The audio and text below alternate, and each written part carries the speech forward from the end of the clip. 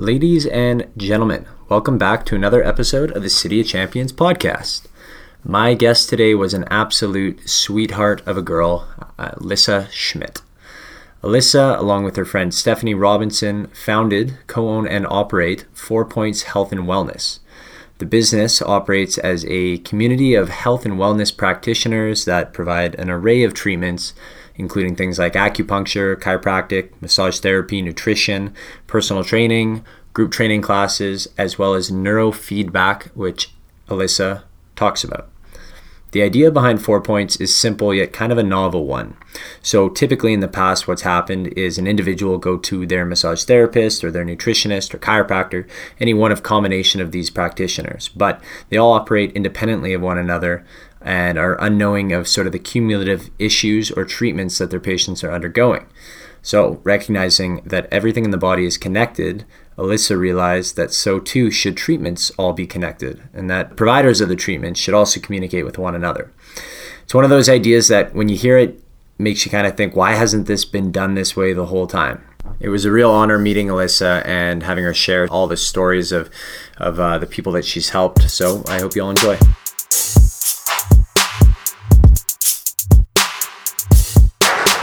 You take your workouts outside? Yeah. We're taking our workouts outside starting at the end of the month. The city just comes alive as soon as that spring thaw is out of the way. Oh, I know. Like the last couple weeks in Edmonton have just been electric. Oh, even me. I mean, I sat there that last snowfall in April. I was like, I actually ended up I got on a plane with my mom. We went to Mexico just because we couldn't take any more snow. And then it's like we skipped spring and went straight to summer. Mm-hmm. So everyone's just having a great time. I love it. Yeah, no, it's really good. So Alyssa, thanks so much for joining me here today. Really appreciate you coming in on this gloomy Wednesday. Speaking of nice weather, this is not one of those. How does it go from 23 to 9 degrees in one day? That's what I said. I came out today. I'm like, it is chilly. It is cold. People are like, well, you got to have cooler days. I'm like, no, but I just got into the hot days, so I don't want this yet. I'm not ready. Too early for it. I agree. Yeah. So owner, co-founder of 4 Points Health and Wellness Center. Mm-hmm. Give us a little background on yourself. So my background is actually in psychology. I've been passionate into fitness my whole life. I played sports. As soon as I could run, I was in soccer. Yeah. And, as I kept growing up, my parents kept throwing me into more sports. So that was what I've always been doing. Was soccer always bread and butter? It was the one I started with, and then moved into basketball. I got really competitive there, and then rugby, and then I wrecked myself in rugby, and I had major concussions and damage to my spine, so I retired and went to play touch football, and then after I finished my psych degree, though, I went in and worked in a trauma treatment home for children, and when I was working with trauma, that's kind of where the idea for 4 Points came, where I was looking, I'm like, man, okay, you got these kids, they're getting all the help here, but what about nutrition? What about getting them active? What about, all those things? And a lot of programs are limiting because of funding and stuff. So I always had it in the back of my head of how I would do things different if I wanted to help people get healthy. Yeah. So why did you go that route into sort of the psychological trauma and help that way? Well, because originally pre-med was my go-to. I've always wanted to be in health and helping people. And then it was just curiosity at first. Curiosity kills the cat, right? You get in there, and I just got addicted to it. I liked it, and I was working with children with autism and special needs when I was in university and in high school and stuff like that. It was my job. By choice or just by placement, random placement? No, it was just by choice. My mom actually had taken me to one of her conferences that she was helping out with one day, and she's like, you should come volunteer. So I got dragged along. Good kid, you listen to your mom. I was like, okay, I'm here. And then it just kind of started from there. I was 14, and I would go out to the conferences with my mom, and she was working with kids, and her friend was running a children's entertainment company. Mm-hmm. So while the parents were in the conferences, I was working with the kids. Mm-hmm. And then as soon as I was old enough, I was like, okay, I know them, I know what they're doing, and I just have to come and play all day? Sure. And so I started working that way, and then I worked for the Edmonton Autism Services. Mm-hmm. And then it just kind of kept growing from there. When I went into psych, I had no intention of working with kids. Mm-hmm. I was like, nope. And then because they saw my background, they put me with the child psychology specialist. So that was my mentor. So she's like, okay, well, with your background, let's do a study on autism. Yeah. So all of my research, my thesis was in emotion recognition for children with autism. And then when I got out, again, I said I wasn't going to work with kids or anything. And then I stumbled across Stephanie, and we knew each other in high school, and she's one of the co-owners. Yeah. And she's like, oh, you should come work where I do. There's a job opening. And I was like, oh, I didn't really want to work with kids, but sure. You know what? All right, I'll do it. Yeah. And then people gravitate to what you're good at. Exactly. I guess, right? And I kind of just got into, you kind of get addicted to healing and watching people grow and figuring out those puzzles, you know, because when you meet people, especially with trauma, they're fragmented and you're trying to put all the pieces back together. Right. And that's something that I really enjoyed doing, and helping them figure out their stories and just watching them heal and improve and get better. And you see it just, their whole demeanor changes, right? Everything about them changes. So that's what I loved. But I burned out. Was it, did you notice a lot of common origins of this trauma for kids? Was it a lot of the same story over and over and just slightly different variations, or was it a wide spectrum? No, we had quite a wide spectrum of different traumas. So I mean, it varied, of course, from like physical abuse, neglect, sexual abuse. So everyone was quite different who came in, and all of them reacted and responded differently. Right. No case was the same. So that was always neat. Isn't it like an overwhelming percentage of kids who were abused end up to go on abusing in the future?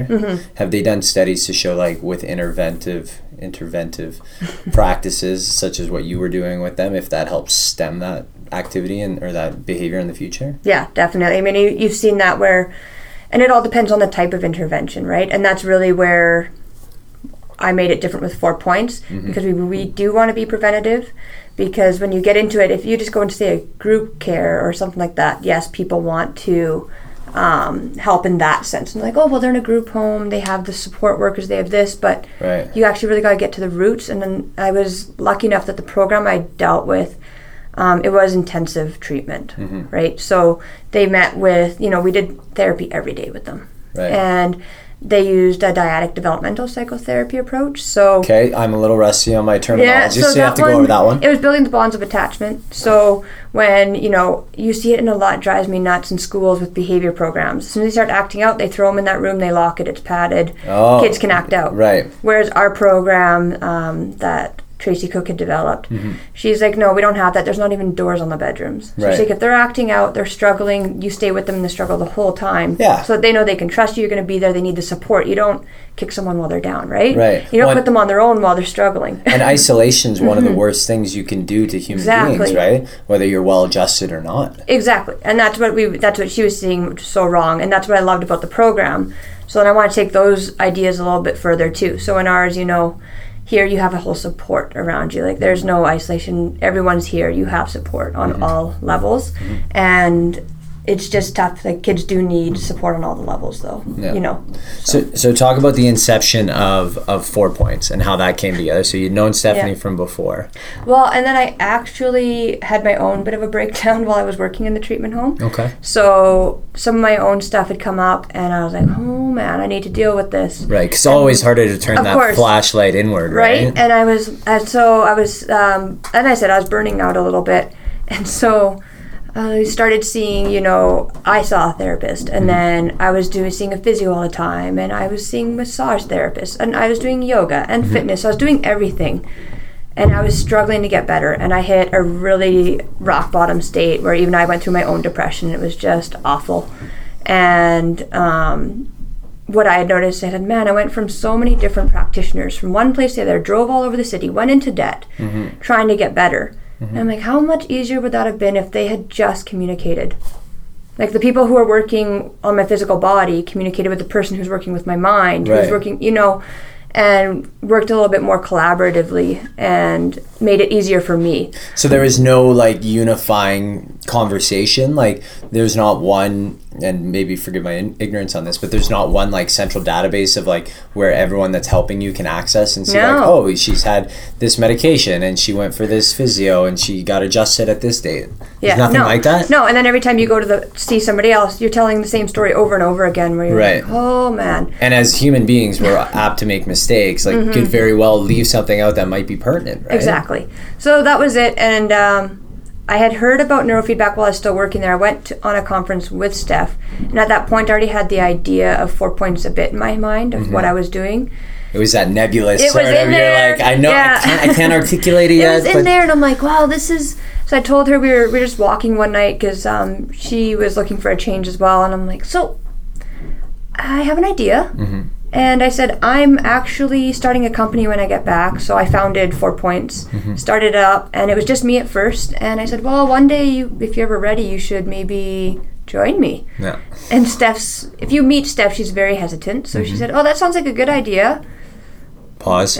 Okay, I'll think about it and maybe one day. And I said, okay, well, I'm starting it when I get back. Right. So That's good. Takes the pressure off her. Yeah, so I came back and I just started the company and I was just personal training and doing neurofeedback. Right. Where'd you And get the just name learning. from? 4 Points. I have a tattoo on my back and it's a compass. Okay. And so I just had dinner with my parents actually one night and I told them my idea of what I wanted to start and they said, that's a great idea. And I'm like, yeah, now I need a name.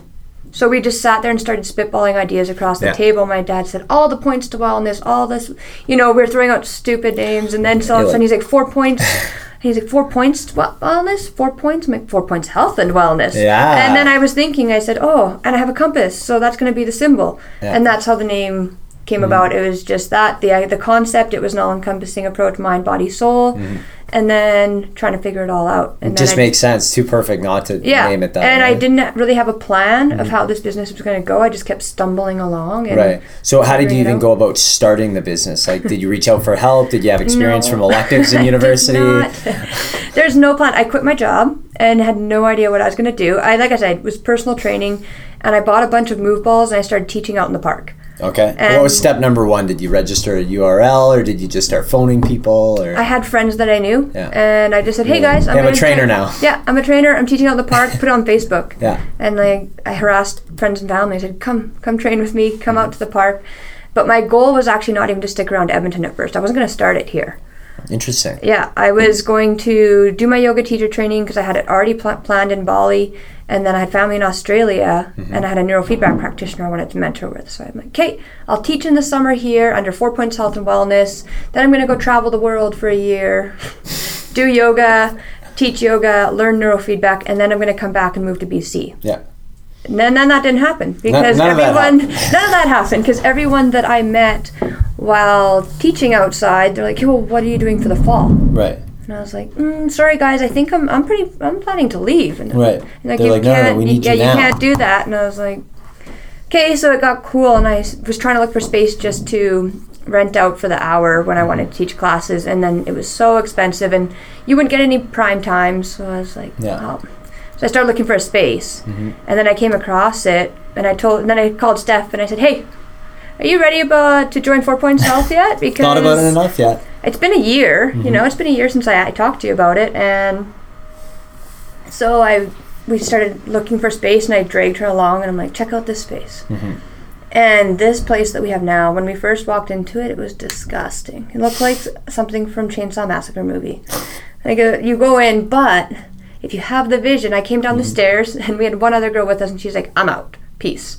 Really? Just then and there? She was done. She's like, nope, not for me. I'm not on I went down, and Steph and I homes. were looking, I'm like, this place is perfect. And, I looked, I said, this is the studio. It's a big space. Another separate space. That can be the change room. We turned into personal training space. And then there was another spot for offices separate. And so it was just the perfect layout. And Steph and I looked at each other and we went, throw up some walls, some paint, some floors. We're good to go. Then you actually learn what real renovations are all about. And it's a lot harder than you think. I bet. So that's how it started. Then it was Steph and I. We still had no idea what we were doing. So that's why when people ask, well, how long has the business been? And I go, well, the first year doesn't count. Yeah. Because we just basically sat here. We focused a lot on the fitness stuff because we knew people will know what that is. Whereas neurofeedback, they didn't. So right. And the fitness is kind of the last 4 years have been a serious upward trend. Yeah. Right? And it was just us at first. And we knew that we wanted to get practitioners in eventually. But we had no idea how to do that. Right. So we started going to expos and stuff like that, just getting ourselves out there and connecting and meeting with people in the city. And then that's when we met Brett, the chiropractor, and I didn't even know. I went to his office and said, hey, we should collaborate and partner because you are really close by. And I said, do you know any practitioners looking for space? I want a massage therapist. And he's like, well, I'm looking if you have it. Yeah. So then that's how Brett joined. And it's just been, adding people from there. Our nutrition consultant, I put something out on Facebook. And I knew each other since high school. And she's like, oh, I just became a nutrition consultant, so take me. And so it just another good fit. Everyone's kind of been stumbling into the doors, and they just come in at the right time. So the services you have right now: acupuncture, chiropractic, massage therapy, nutrition, neurofeedback, personal training. Now, the one I didn't know, and I'm going to estimate that most people don't know, is the neurofeedback, because you mentioned it a few times. So can you walk us through what that entails? Yeah.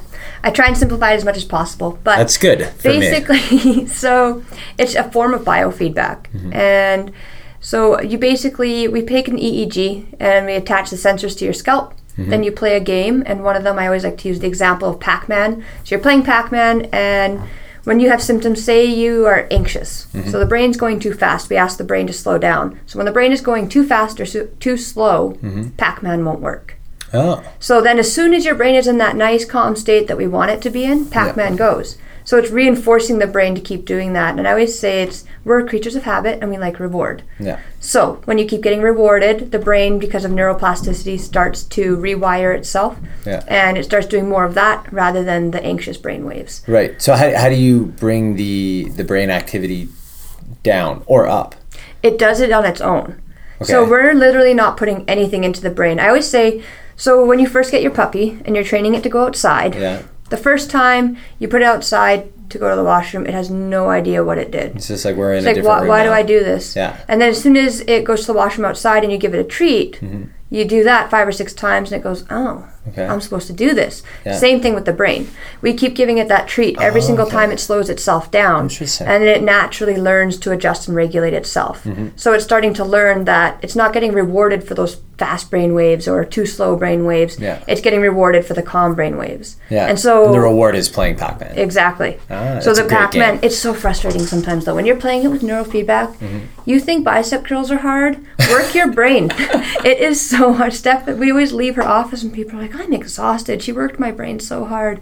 Yeah. But it is. So you're playing the game and it'll just sit there doing nothing for a couple seconds. Does and your then, character sit there while the ghosts come closer to get and you're watching and you're sit there and I'll be like, oh my gosh, move. Yeah. And then I'm getting more anxious. So it's not working at all. And I get mad at it and it doesn't work. So you have to learn to calm. So do you teach breathing or do you encourage like breathing techniques to kind of slow everything down? Yes. And So before Steph even hooks up the neurofeedback part of things, she has them do heart rate variability training, which is another form of biofeedback. So we put a sensor on your fingertip and it measures your pulse. And we basically want to get a nice smooth rhythm between your breath and your pulse, your heart rate, right? So when people are stressed, you see on the screen, you actually look at the waves of breathing and your heart rate, and it's very jagged.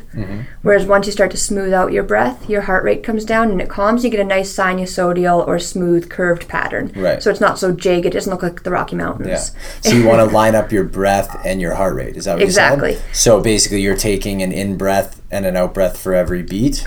She's playing, it's another screen game. Yeah. So you're watching, say, a mandala or something like that, and you're doing nice long inhales and exhales, and you can't time it with your heartbeat, but it starts to even itself out. And it's just like a deep diaphragmatic breath that you'd use in yoga. Okay. So in yoga, we encourage that breathing, right? And it's doing the exact same thing, and it's also making changes in your brain at the same time to calm it down. Okay. So all the techniques that we use, the breathing techniques, the heart rate variability, and the neurofeedback, create changes in the brain. Okay. So they build off. And for all those changes that are positive, you reward those, and then it almost just starts sealing in that that behavior that you can't control. Exactly. Because same with the heart rate variability, if they're playing or they're looking at a mandala and it's going in and out. What's a mandala? It's like a geometric pattern. Okay. And it's just it's a circle that helps them pace their breathing. Okay. And you can make it harder or easier. And they're getting a red tone, a blue tone, or a green tone, and it shows it. And the red, you don't want to breathe like that. The computer's saying, calm down. Yeah.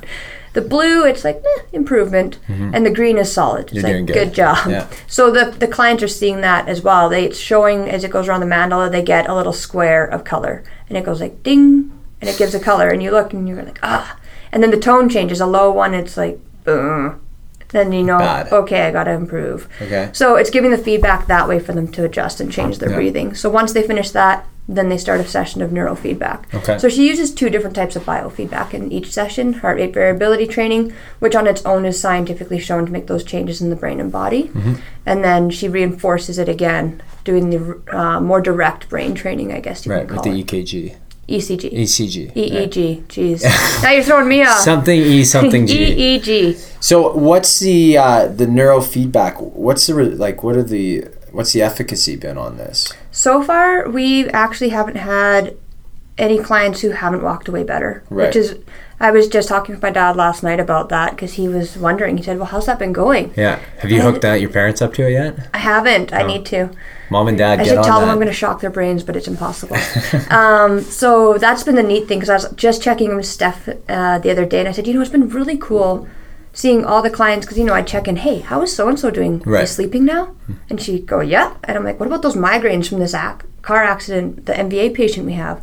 Yep, gone. And I said, man, we have not had one client walk out these doors without success. Right. And that's the really cool thing to watch is, people come to us and they go, this is a last resort.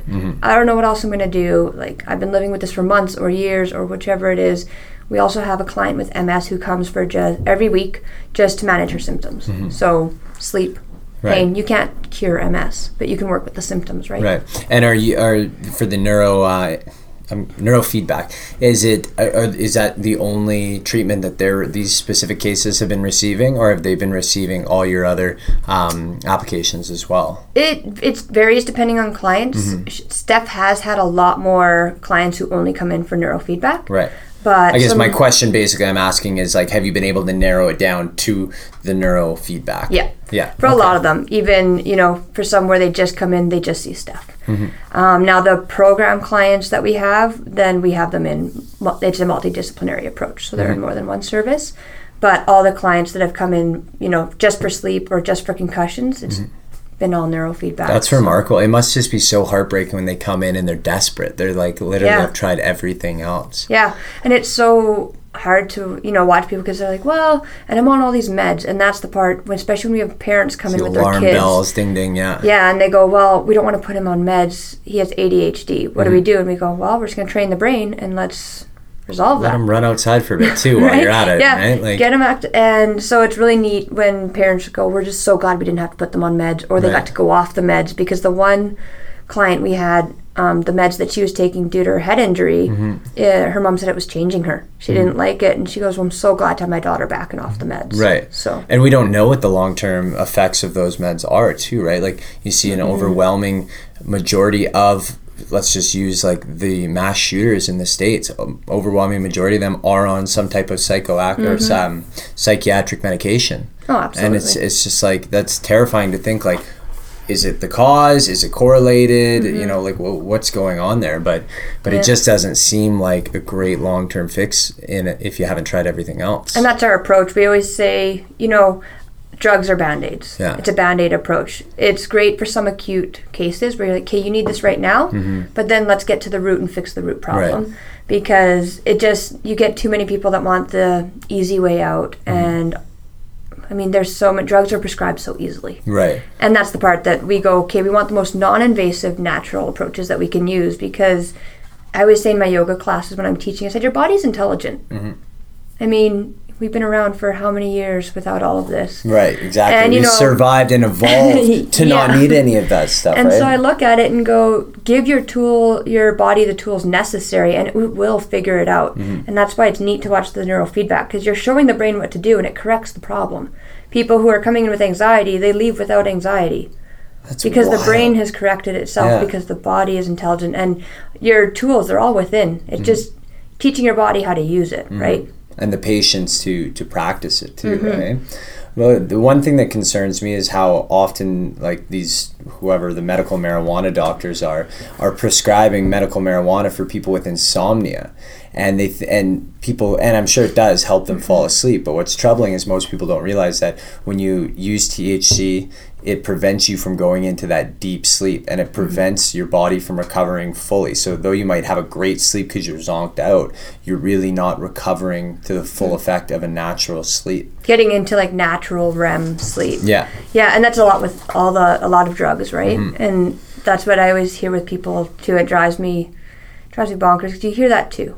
oh, well, I'm just going to take this to sleep. I'm going to take this. But then you mess or like a nightcap, like a couple glasses of whiskey to go to bed. Not realizing, it knocks you out, but you're passed out. You're not sleeping naturally. And then you throw off the natural rhythms in your body to sleep. So then you become more reliant on it because now you're not sleeping without it because your body's become so used to it. And that's, where addictions and stuff starts because you start to get that physical dependence. Yeah. And it's just, it happens so easy that, it can be simple. Oh, I'm just taking a sleep aid to help me out right now. And you start with that. You're like, oh, I need 2. I'm going to mix this. And then it goes and you go down a slippery slope and sometimes it's hard to get back out. So yeah. All right. So let's talk about the Lifestyle Initiative. Because this is really what drew me to you and 4 Points in the first place. So why don't, in your own words, kind of go over what that is, how it started? Well, the Lifestyle Initiative kind of, as I said, epitomizes what 4 Points wanted to do. It's taking 4 people and we're working on their mind, body, soul to create a healthy lifestyle. Those are the 4 points of 4 Point Health and Wellness. Yeah. So we basically took 4 people that submitted applications or were their friends, submitted one for them. And we took 4. How many did you have apply? We had close to, I think, about 50 or more apply. Wow. Yeah. Without naming names, what was the hardest case to not take? Oh, there was one we had. Well, there's one, actually, she's in an alternate program with us now. Oh, okay. So everyone who didn't get into a program, into our Lifestyle Initiative program for free, we knew that, a lot of the things. So with the Lifestyle Initiative, we said, okay, how are we going to select the 4 people? Because it's going to be hard. And as soon as applications came in, I went, oh my gosh, you guys, I want them all. Right, yeah, how are we going to do it? What was the criteria for So one, it had to be that without us, they couldn't financially do it. Okay. And the second, it was, we really looked at are the ones that didn't have the community to support. And if we didn't help them, we were worried of what are they going to do with themselves? Right. Will they ever get healthier and will they ever get bounced back, really? So that was kind of how we narrowed it down, was who needs it the most and who obviously can't financially do it unless we're here and step up for them. And that's how we picked it out. And we really did have to narrow it down. We sat as a team and we got it down to even 8 and we were like, okay, how are we going to do this? And then you have financially, can we do 8? You're like, and that's where you go, okay, well, this person has benefits and this person can do this. And then we subsidized the program. So people who had benefits and everything, we said, okay, we had to do the callbacks too. They were the hardest parts. So we narrowed it down to our 4. And everyone who didn't get in, we called back and offered them an alternative subsidized program. Right. We said, we still want to help you, but we're sorry you didn't make it into that 4. But you have your benefits, what would be your budget? And then we created a program for them. And then the best part was calling the Lifestyle Initiative clients. Oh, I bet. Yeah. The 4 of them. Yeah. They must have just lost their mind. Oh, it was great. So we have Astrid, Shelly, Patrick, and Tyler. And Patrick was actually one of the reasons the Lifestyle Initiative started. Randy was training him prior to it, and he said, oh man, Patrick could benefit from yoga and neurofeedback, and he was listing and he said he needs it all, but he can't afford it. He's he's on welfare and he has no money. And he said, so I have an idea. And I even told him, I said, Randy, that's what I've been trying to figure out how to do it. Right. And he put the spark in my mind of how to actually get these 4 points programs going. So sort of like a prove it mentality. It's right. Well, let's take 4 people and let's give them the opportunity of a lifetime and show everyone else how effective this all-encompassing treatment can be. Exactly. And why we are offering them all and why that approach works. Right. As opposed to, I'm just going to go on this diet and work out a bit. Well, no. Right. You see a lot of people with that. So, yeah, it was really tough narrowing it down to our 4 people, but we did, and they're just at their halfway point now. Okay. What's gone as expected so far? The ups and downs. We did know it's been an adventure for everyone. The practitioners have had their ups and downs as well, and going into it, we said, this is going to be exhausting. When we got them in, I said, okay, guys, welcome to your home for the next 6 months. Right. And, I said there's going to be frustrations on both sides. They're going to have their ups and downs. We're going to have our frustrations and be like, but come on, you can be doing this, or, maybe some things aren't going the way that we want them to. So the practitioners are getting frustrated or, things like that. So the ups and downs definitely have gone the way it's expected, but also the biggest part have been the successes. And I think some of them have gone beyond expectations already. And we're only at that halfway point. So I don't even know what the 6 month point's going to look like, because we already, there's some where we go, holy cow, I can't even believe all the changes that we've already seen.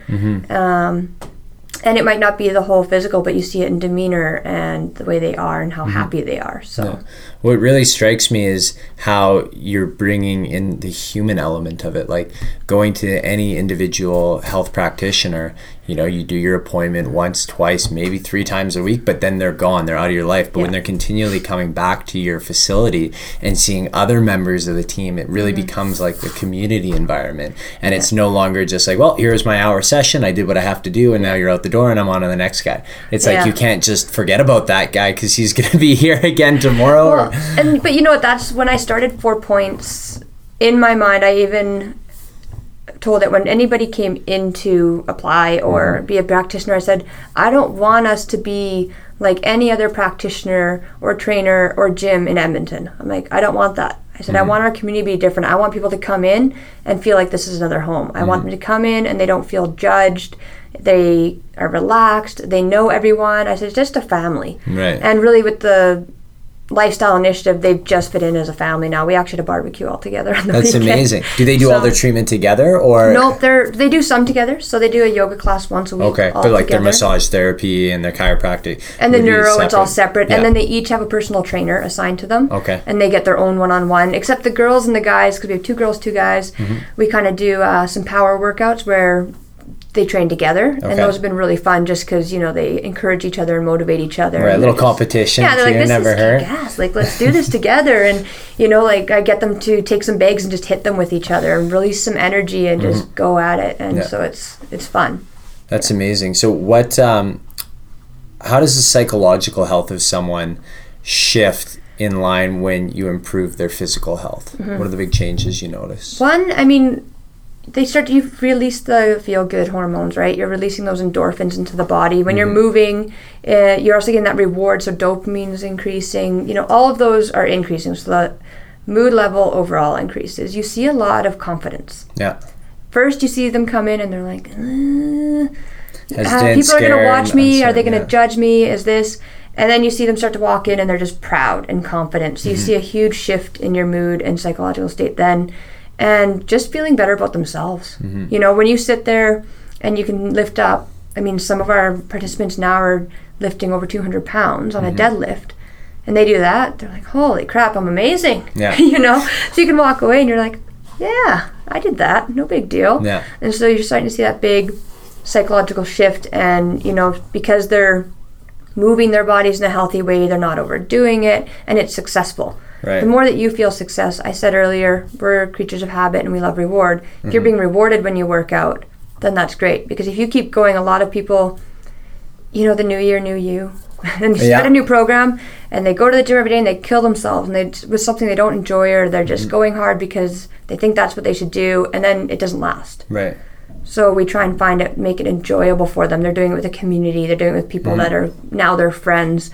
So now they're getting reward. Right. And you start small so that they can make those small goals and get that reward right away. And then in the long term, they're going to achieve those bigger goals. So the whole idea of competency and getting better and like controlling at least one additional domain of your life must just have far-reaching effects on everything else, right? Like you can imagine, like a lot of these people, I've read all their testimonials, and it just talks about like, I was at an all-time low. I had like everything in my life was bad, and I just like see how you guys attack so many parts of the life, but even just improving one of like physical fitness could just make you so much stronger as a person in terms of attacking other aspects of your life as well. Oh, exactly. And I think that's where all of them are seeing, because they hit it too.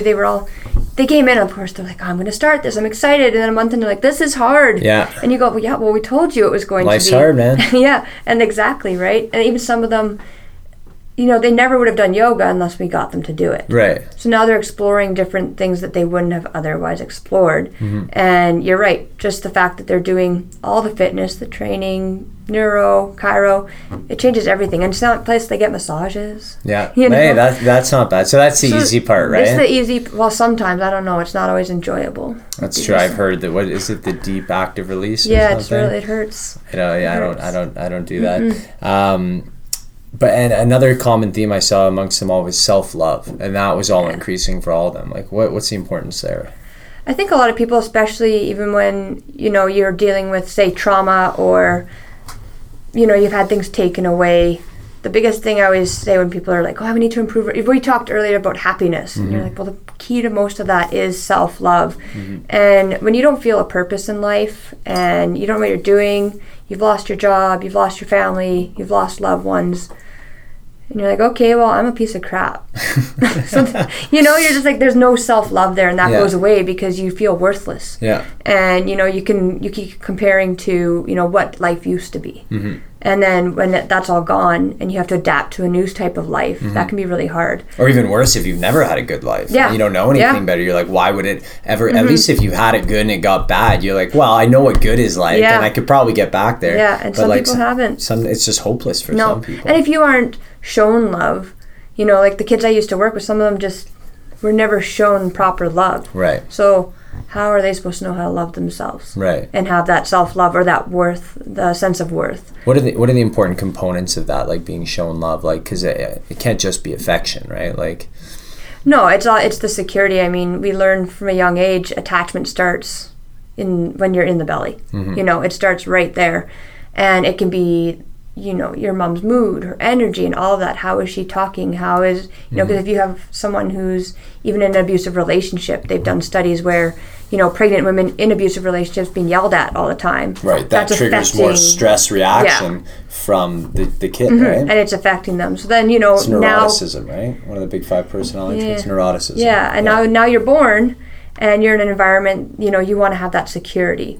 So one big thing of that is what to expect. So, you know, when you have kids, they can say, you know, if there's no boundaries, nothing, they can run around and do whatever.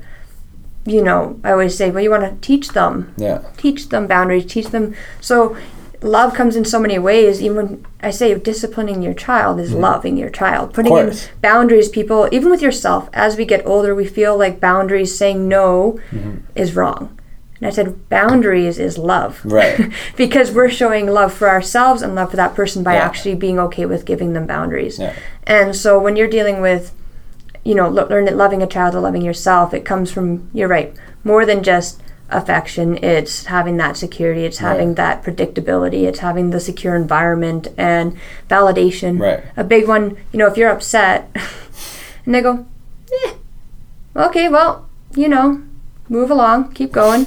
Well, you're not showing understanding in that sense, and right? so you want to teach empathy, understanding, and validation, because otherwise you're lost. You have no idea what to be doing, what to do with yourself. Yeah, you know. Well, I think the greatest love that you can show to a child too is teaching them the life lessons that are going to cause them to be a good person down the line, right? It's not your job to make them love you. It's your job to make sure other people don't hate them. That too. You don't want to get beat up. No. Yeah, exactly. Be you want to make them. No. You want to make them how other people like them, because that's only going to act positively for them in the future. Well, and that comes down to values too, right? Teaching respect. You know, I've seen some parents where their kids are, you know, hellions. Yeah, and they just go and the kid can be like, shut up to their parents. I'm like, whoa. Yeah. I was like, where's the discipline, anybody gonna say that? I mean, no, you're not allowed to beat your kid, but you're allowed to teach respect and boundaries. Right.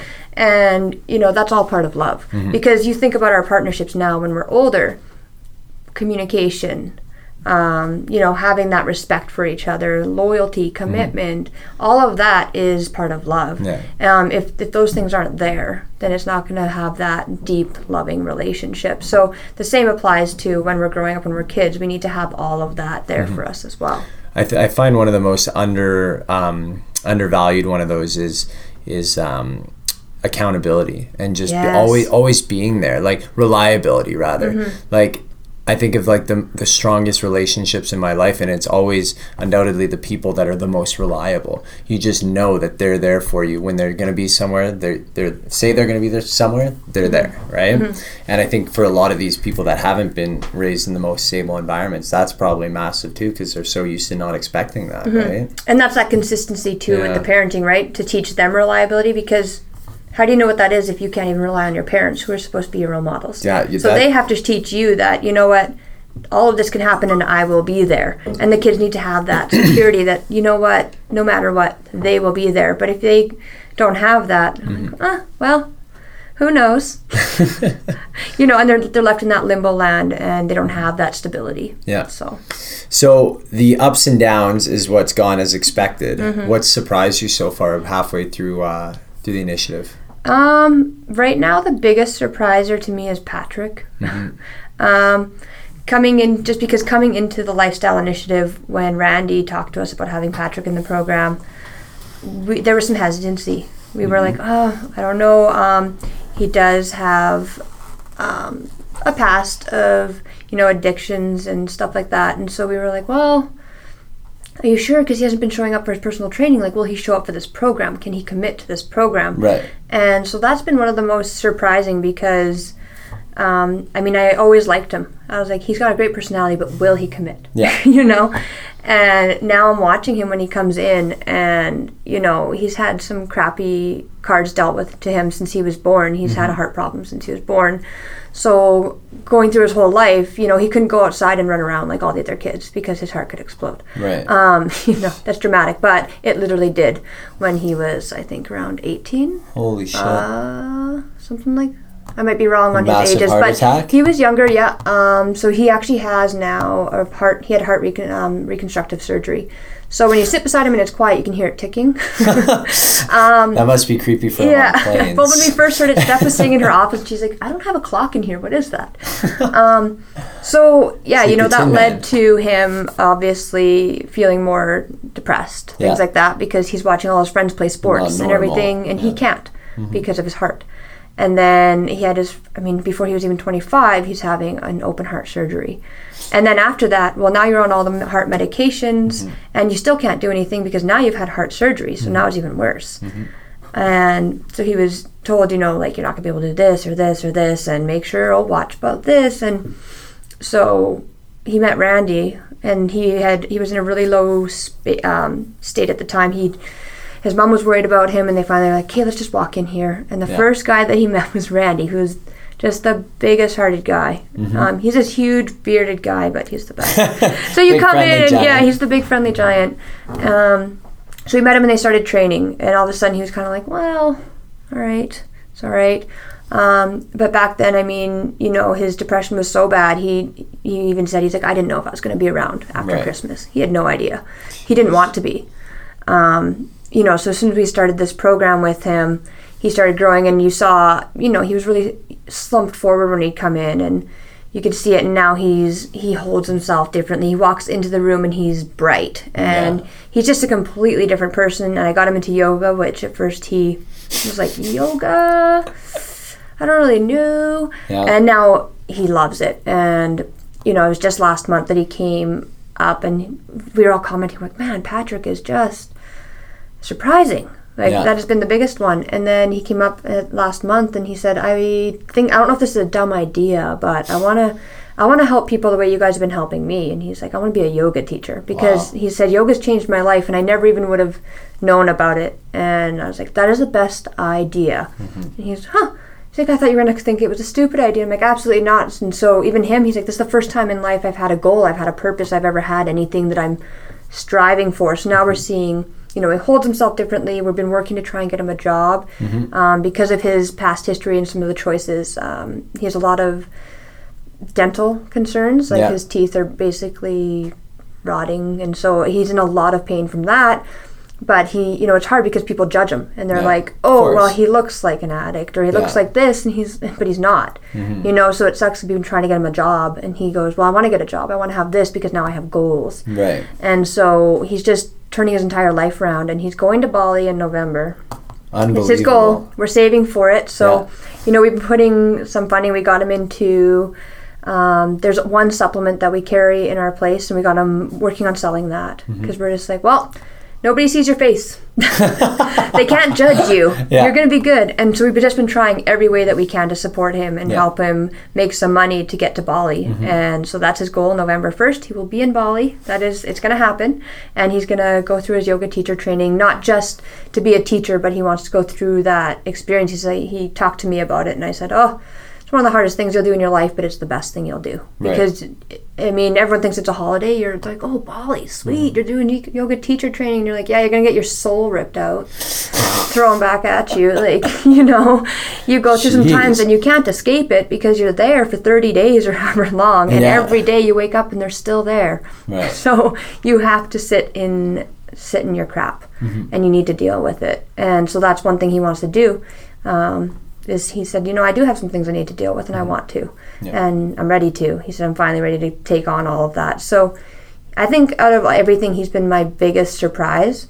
I knew everyone in this program would do well, that obviously they would make changes, but he blew me away last month when he started going on that path, and absolutely everyone's been doing phenomenal. But I think that's been the biggest surprise for most of us, because we did have the doubts at the beginning, or questions at the beginning. Yeah, well, I mean, obviously he's sort of the perfect candidate to prove like how much of a change in your life you can make, going from so far back, so far low, say, and really exceeding all expectations in that sense is pretty remarkable.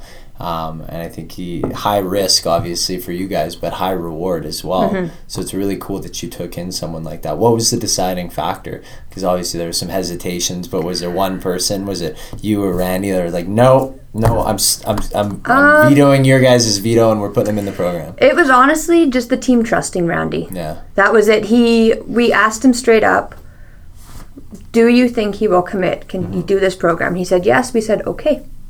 Wow. We trust you. So we just said, vouch for him. So there was no voting on him. We knew that Randy wanted him. We wanted him in, and we clarified it with him, and we trust Randy. And we said, okay, we trust your judgment. We can do it, and we're just going to roll with it. And we didn't know his history. We didn't know his story yet. Yeah. And that's, where you look at it and you go, okay, but there's something there. And so I'm glad we did it. I'm definitely... Because even, now that he's talked about his story openly and everything, where who knows if he'd be around if we hadn't stepped up. Because at that point he even said, he's like, now he goes, I don't even think about killing myself. And he probably says it so casually, but to you guys, you're like, Jesus, like... Not too casual. It was really hard for him. I think out of everyone, he had the hardest time talking about his story. Yeah. Because, depression, there's such a stigma against it, right? And it's so hard to talk about, but... When you have people that really understand it, you go, no, I get it. Like I said, when I hit my rock bottom too, not an easy place to be. Yeah. You sit there and it's just something that you can't get out of. It's like a darkness that is just holding you down, and you feel helpless. And you're like, well, what's the easiest way out? And the mind starts to wander there. So the fact that he was there, and I know his mom was really worried. And so I think that's the biggest reward right now is, you have somebody that literally might not be here if you hadn't stepped in. So that only galvanizes your mission, I'm sure, right? You just you look at it, you're like, well, the proof's in the pudding here, and now we've got to grow, and we've got to spread this kind of treatment as well. So in all the services you offer, do you guys have counseling in there as well, or is it just sort of the expertise of the different practitioners that are working there that you sort of as a team sort of guide and mentor and counsel these people? So we don't have a psychologist yet. Okay, in the works. That is something we are looking to add into our team. Yeah. Just for people, benefits actually covers that. Yeah. For some of it, and having somebody who can fit the team with the right attitude. Who's young and ambitious in that sense. But we do have, every person has a coach in the program. So that coach keeps you accountable. They're there for the ups, the downs. If you're having a bad day, let's grab a coffee, let's talk about it. Yeah. So everybody has a coach. And that's kind of how we go about the counseling, I guess you can call it. And even the alternative clients, they have coaches, and we do a check-in. Or, some of them send me mine, they send me their food journals and stuff, and I'm like, okay, and how's this going? Okay, we worked on that. And then you see them in class. and everything all the time, right? So you go, okay, how's that? How's your day going? Right. Shelly has a lot going on with her family, so we're always trying to support with that because it just does not seem to get better for them. Yeah. They're trying, and they just get the worst cards dealt to them, and they're dealing with a lot of health issues with their kids, and financially it's just taking over them, and it's something they can't control. Yeah. So. Well, just even having you guys as an outlet to talk to, I'm sure, like, aside from all the treatment, is probably a massive relief to a lot of these people, whether they're in the initiative program or just clients, right? Exactly. And we have like coffee and everything there. We said, oh yeah, just grab coffee, make yourselves at home, because that's what we want, is for people to sit there, and they've all become their own community. So, one of them, we post it, I'll be like, oh, Astrid rocked a 205-pound deadlift today, and then all of them are, proud of her and talking to her and supporting her. Or, one of them posts, oh, I'm having a crappy day, and they're like, hey, let's meet up and talk. It's amazing. So that just reminded me of something that I saw is being started. It started in Montreal, and now it's moving to Calgary. It's called Vent for Tea. Huh. Have you heard of this? No. So it's a free service that the company will hook you up with, if you've got like shit going on in your life, or you're just frustrated or pent up or something, they will set you up with like a counselor or someone to go vent to, and you can either pick the coffee shop in time, or they have got a list of suggestions, and you get an hour with this person and don't have to pay anything. You each buy your own drink, and they, as part of the service, will just come listen to you. I like that. Isn't that amazing? And it's amazing because the one thing that's really hard, it's active listening. There's no there's no advice. There's no try doing this or counseling on this. It's like, no, just be there, ask self-reflective questions and listen there. Yeah. Well, and it's funny to watch with that, because a lot of people figure it out themselves just by getting a perspective. If they talk to you and you put it back to them and just mirror it back to them.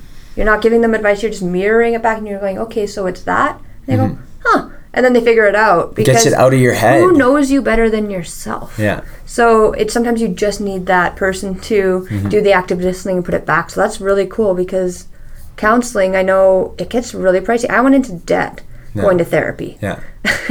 Because they might say, oh, we're going to cover $60 of your session, but it's $160 or $70, whatever it is now, for 1 hour for a person to listen to you. Right. It's really hard for a lot of people, and there's so many people that could use it. Yeah.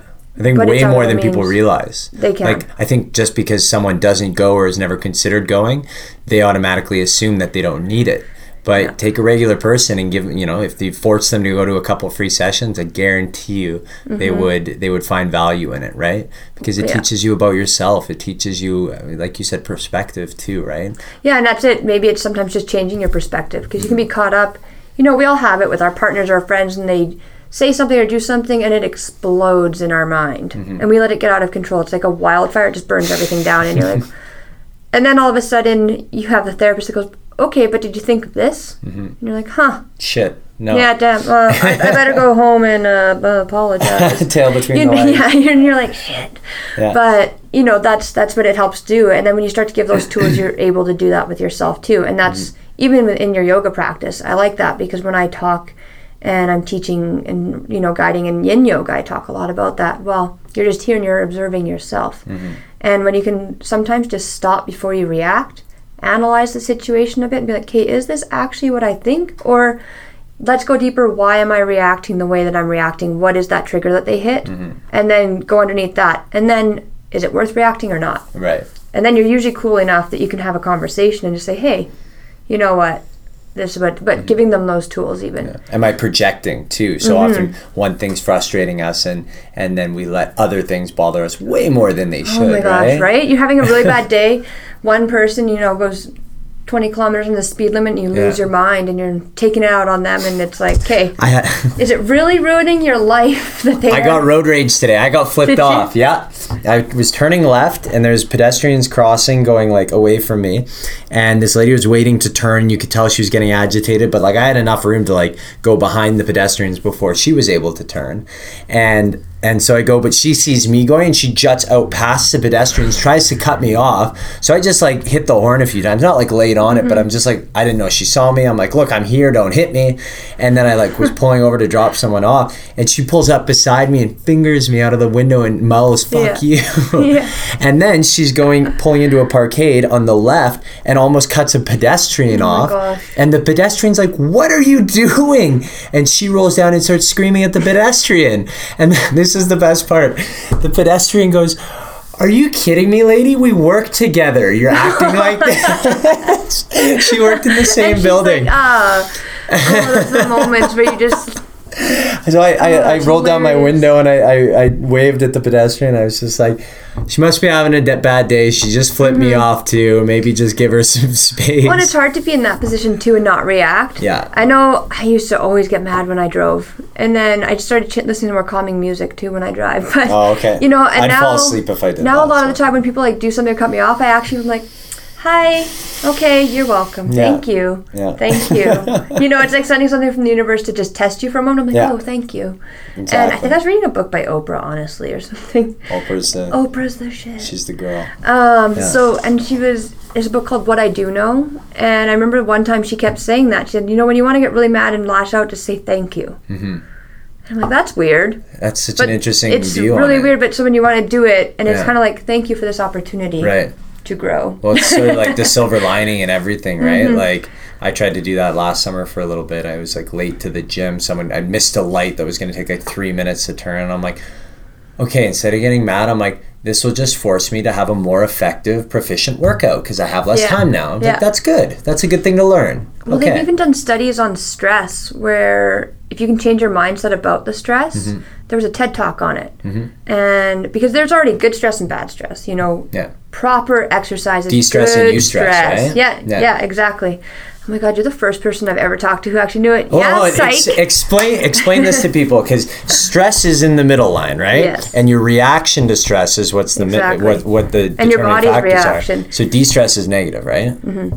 Eustress is good. Is positive. Yeah. That's what enables. That's like what athletes tap into when they perform at peak moments, right? It's like overtime. It's stress, but it's not bad. That's amping you up. You're getting psyched for it, right? The distress is like when you're stressing for a deadline, or as students we were studying and we're like, oh my God, if I fail, my life is over. Distress. And eustress we want to do it, but then even exercise can turn into distress. Yeah. When you start to run the body into the ground and break it down. We want the eustress that's good.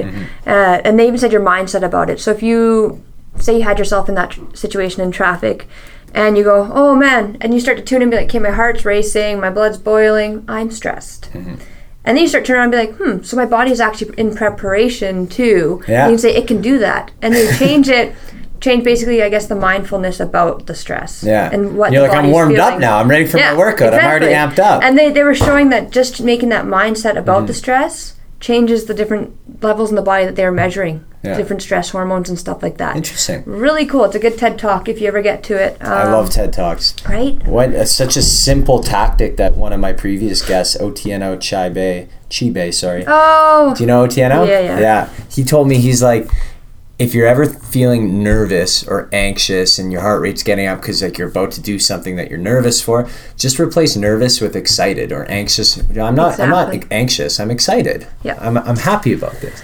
And it's just such an interesting way to like reframe it in such he's a cool guy. Moments. Oh, he's always got, every time he comes out different events or he's talking, and we've been at the gym together a couple times and just like stop, obviously, say hi. Yeah. And he's always got something new, something cool going on. His perspective is neat as well. Yeah, definitely. So you want to add a psychologist to the repertoire. Is there anything else that you're looking to add? A naturopath one day. Because we are looking, we're going to be expanding over the next 2 years and we'll be going into a bigger location. And my goal always has been to have as many practitioners available to people that come in, especially, whatever you need, whatever you need, we have it, and there's a team. So, even if we do have somebody that comes in with a chronic illness, we can say, hey, we have a naturopathic doctor who's going to work, and maybe they would be guiding the treatment then towards the team and pairing them up with the appropriate management. Such a simplistic idea, right? And it's like, how has this not been a thing before? No, and what makes us different, I mean, there's lots of buildings that have multiple health practitioners in it. But they don't work together. Right. And our team is young. We have a very young team. I mean, I just actually brought on a couple of people. They're younger. Our average age was about 30, and now it's been brought down by our acupuncture, Dana and Megan, who we just brought on as a trainer. They're in 22, 23, somewhere around there. Yeah. And some people would look at that as a weakness, but a lot of people would look at that as a strength. And that's what we see it as. You've got the most updated training, and you're not stuck in your ways, right? Oh, that's exactly it. When we see it and we get new practitioners and, they come and see us, and we go, well, do you want people who are more experienced? And we're like, no, they have bad habits. Yeah, exactly. But we say, but they can come into this practice and fit in, and it can be molded into the value set that we have. So we love having young people because you're ambitious. Plus, I don't have to worry about anyone retiring anytime soon. So, we want this team to stick together for years and years and years. We don't want this to end, and we just want it to keep growing with more young, ambitious practitioners. Yeah. And, I mean, if we can have those extra modalities added into it, I mean, what case could we not solve? Yeah. Right? That's where we want to be, is we can just handle anything that comes towards us. So that's the biggest goal. Those I think were the next biggest two that I'd like to fit in somewhere, but I guess we'll see. Time will tell, and as our space grows, that's going to be a big help as well. And then how do you? This is something I just found out from the event last night, but like for instance, chiropractic is not just for preventative, or it's not just rehabilitative, but it can be very beneficial for preventative as well. So all these therapies in conjunction with one another aren't necessarily for people who are injured or have acute problems. They could be for the healthy person already. What's the biggest challenge in getting that message out to people? Right? I think that is the biggest, because I mean, once a month, every first Thursday of the month, we have an education night. Okay. And that is the reason we do them, is because it's prevention. A lot of people, humans are very reactive. A lot of us are reactive, and we go, okay, well, I'm going to continue to eat these cheeseburgers until I have a heart attack. Yeah. Well, haven't died yet. Maybe not. Yeah. So that's exactly what we try and do, and that's the frustrating part, is people come in and you go, oh, well, you should see the chiropractor. And they go, oh, my back's fine. And I'm like, yeah, but it's just maintenance to help you. Or the other myth is, once I see a chiropractor, I always have to go. Right. I've heard that one too. Oh, you hear it all the time. Yeah. And of course, in every modality you get to, there's some practitioners that are going to give it a bad rap. They may not be the best. And that's in every field. We're not always going to have the best doctors. We're not going to have the best teachers, whatever it is. But that's one we get all the time. I'm like, no, your body learns what it feels like to be in proper alignment. But that is a challenge, is getting people to understand that idea of prevention, saying, well, no, you just want to keep your body. I said, you only get one body. And that's how I say to people, I'm like, if you wreck this one, it's not another car you can go buy. You wreck it, it's done. So, you want to take care of this one. I said, do you get oil changes in your vehicle? Yeah? Oh, good. Do you clean your vehicle? Yeah? Do you want your vehicle to look nice? Great. So you should work out so you look nice. Put the proper fuel in with the food, and, clean it up. Get the little maintenance things done. Get into the nooks and crannies. Do your chiro, do your acupuncture, and the massage, because even massage... Anna, our massage therapist. Thanks for the intro, Anna. Thanks, Anna. And people go, oh, massage is a privilege, though. It's a luxury. That's in my mind. And I'm like, no, some of us beat the shit out of our bodies. And, you even have athletes and stuff, they have team therapists constantly. And, it's taking care of it. Right. If you have muscle tension and everything all the time, I mean, that's going to lead down the road to having a sore body when you're older. So most people have benefits. I'm like, use them. Right. I talk with companies. There's a company I work their trainer for, and he's like, 70% of my staff didn't use their benefits last year. And me as a business owner not having benefits, it drives me insane, because I love them. But that's the biggest thing. Or they go, well, how is acupuncture going to help me? How is chiro going to help me? And I'm like, well, I mean, do you sleep perfectly? Do you ever get a headache? There's so many little things that we have these myths and these ideas about, all of this. Even my grandma would always be the one. I just got her into massages this year. Yeah, good for grandma. Oh, finally. She's 75. Something like, I'm sorry if I said that. It's the wrong age, grandma. But chances are she's not on podcasts. Right? But you could get her on this. This could be the start. No, it's gone. So, but that's the idea. Like the same one that people have with chiro. Oh, it's just to fix things. I mean, we have it. Brett, for example, he adjusts babies for free. Jesus. And people do chiropractic on babies? And that's exactly, people go, well, why would my baby need to be adjusted? I'm like, okay, let's think of the birthing process. That big thing came out of what? Yeah. A less big thing. A less big thing. It got squished. And so birth can be traumatic. He's had it where, even I think it was his own son, his head was only turning one way. He adjusted him when he was not even an hour old. Wow. And then his head was turning. Or we have babies. My cousin brought her baby in and she's like, he will not sleep. He's driving me crazy. Yeah. And we're like, well, you got to think chiropractic is beyond. It's working on your nervous system. Your nervous system controls your entire body. Mm-hmm. So she brought her baby in. She wasn't sleeping. He had an adjustment. He slept in the car. Yeah. So that's why he does it for free, because he said it's so important for us to start with them at an early age and start doing this care for prevention. Or, we have moms that they said, oh, our baby's really close to walking. But they're like, she's just doing this weird thing with her leg. And we know that she's close, but can you check her out? Yeah. He adjusts her, she walked that night. Interesting. So, it's just those little kinks and things that we work with, and it's how you look at the body. And I mean, I will say he's a very different approach than he's my 4th chiropractor. Mm-hmm. And he takes a different approach than any chiropractor I've been to. Right. He's very thorough. He takes a lot more time with his clients. And, but yeah, it's just neat and to watch that, because some practices really do. They say, oh, I only adjust the spine. Yeah. And they do one. That's it. Right. Whereas he has different techniques, different tools, and he's like wrists, shoulders, ankles, knees, hips.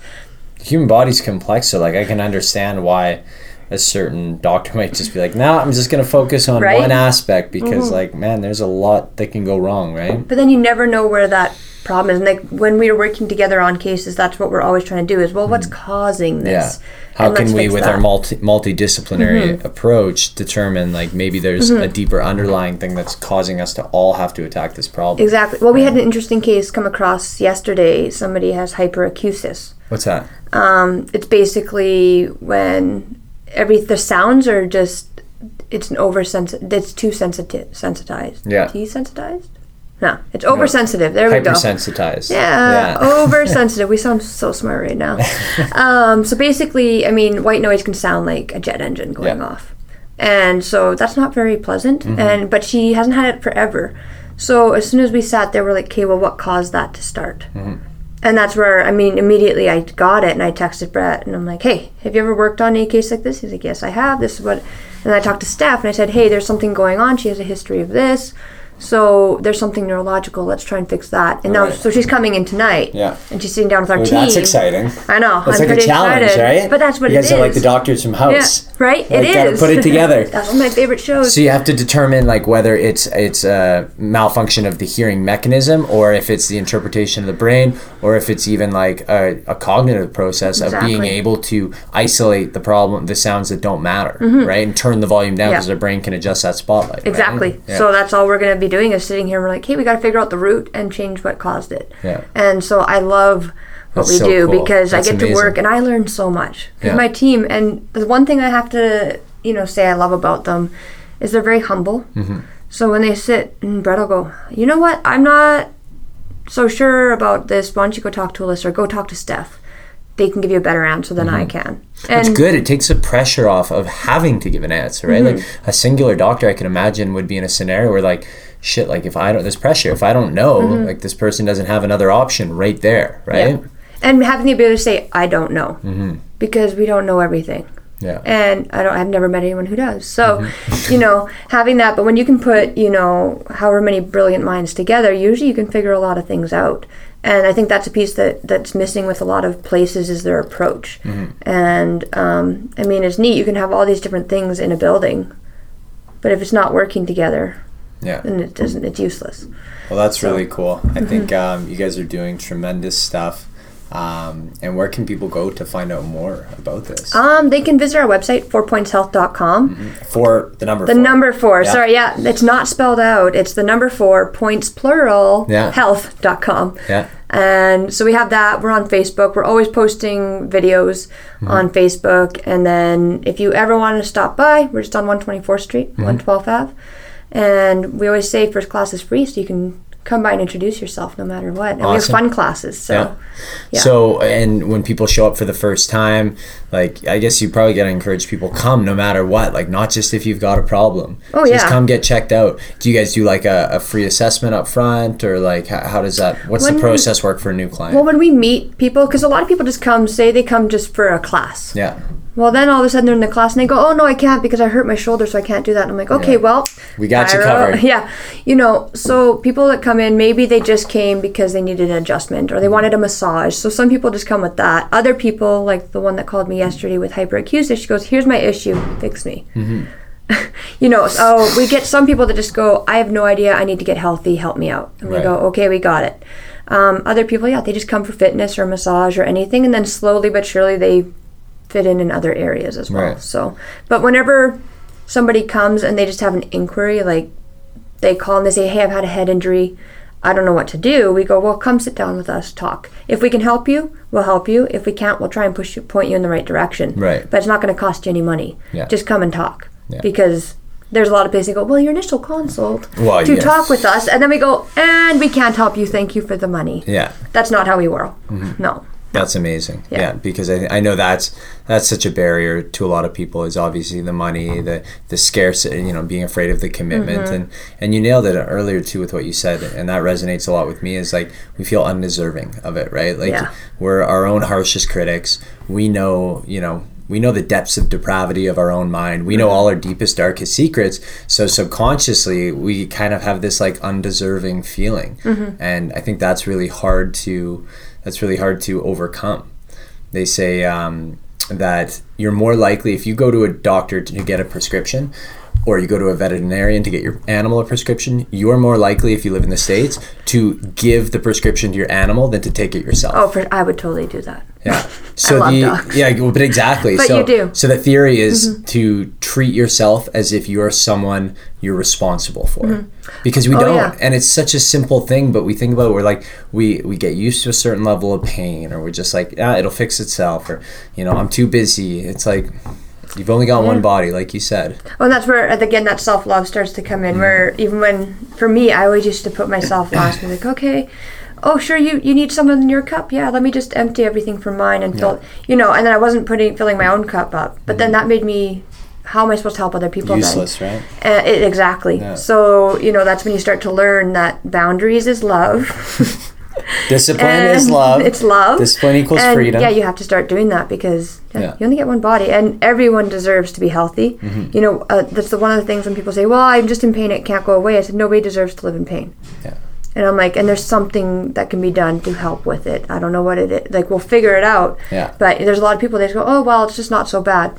Well, your quality of life does matter. Yeah. It could get worse. Might get better, but it could get worse. Exactly. Yeah. And so it's always what's going to give you the best life possible. And that's why our vision is wellness inside and out, empowering you to wellness inside and out. Right. So.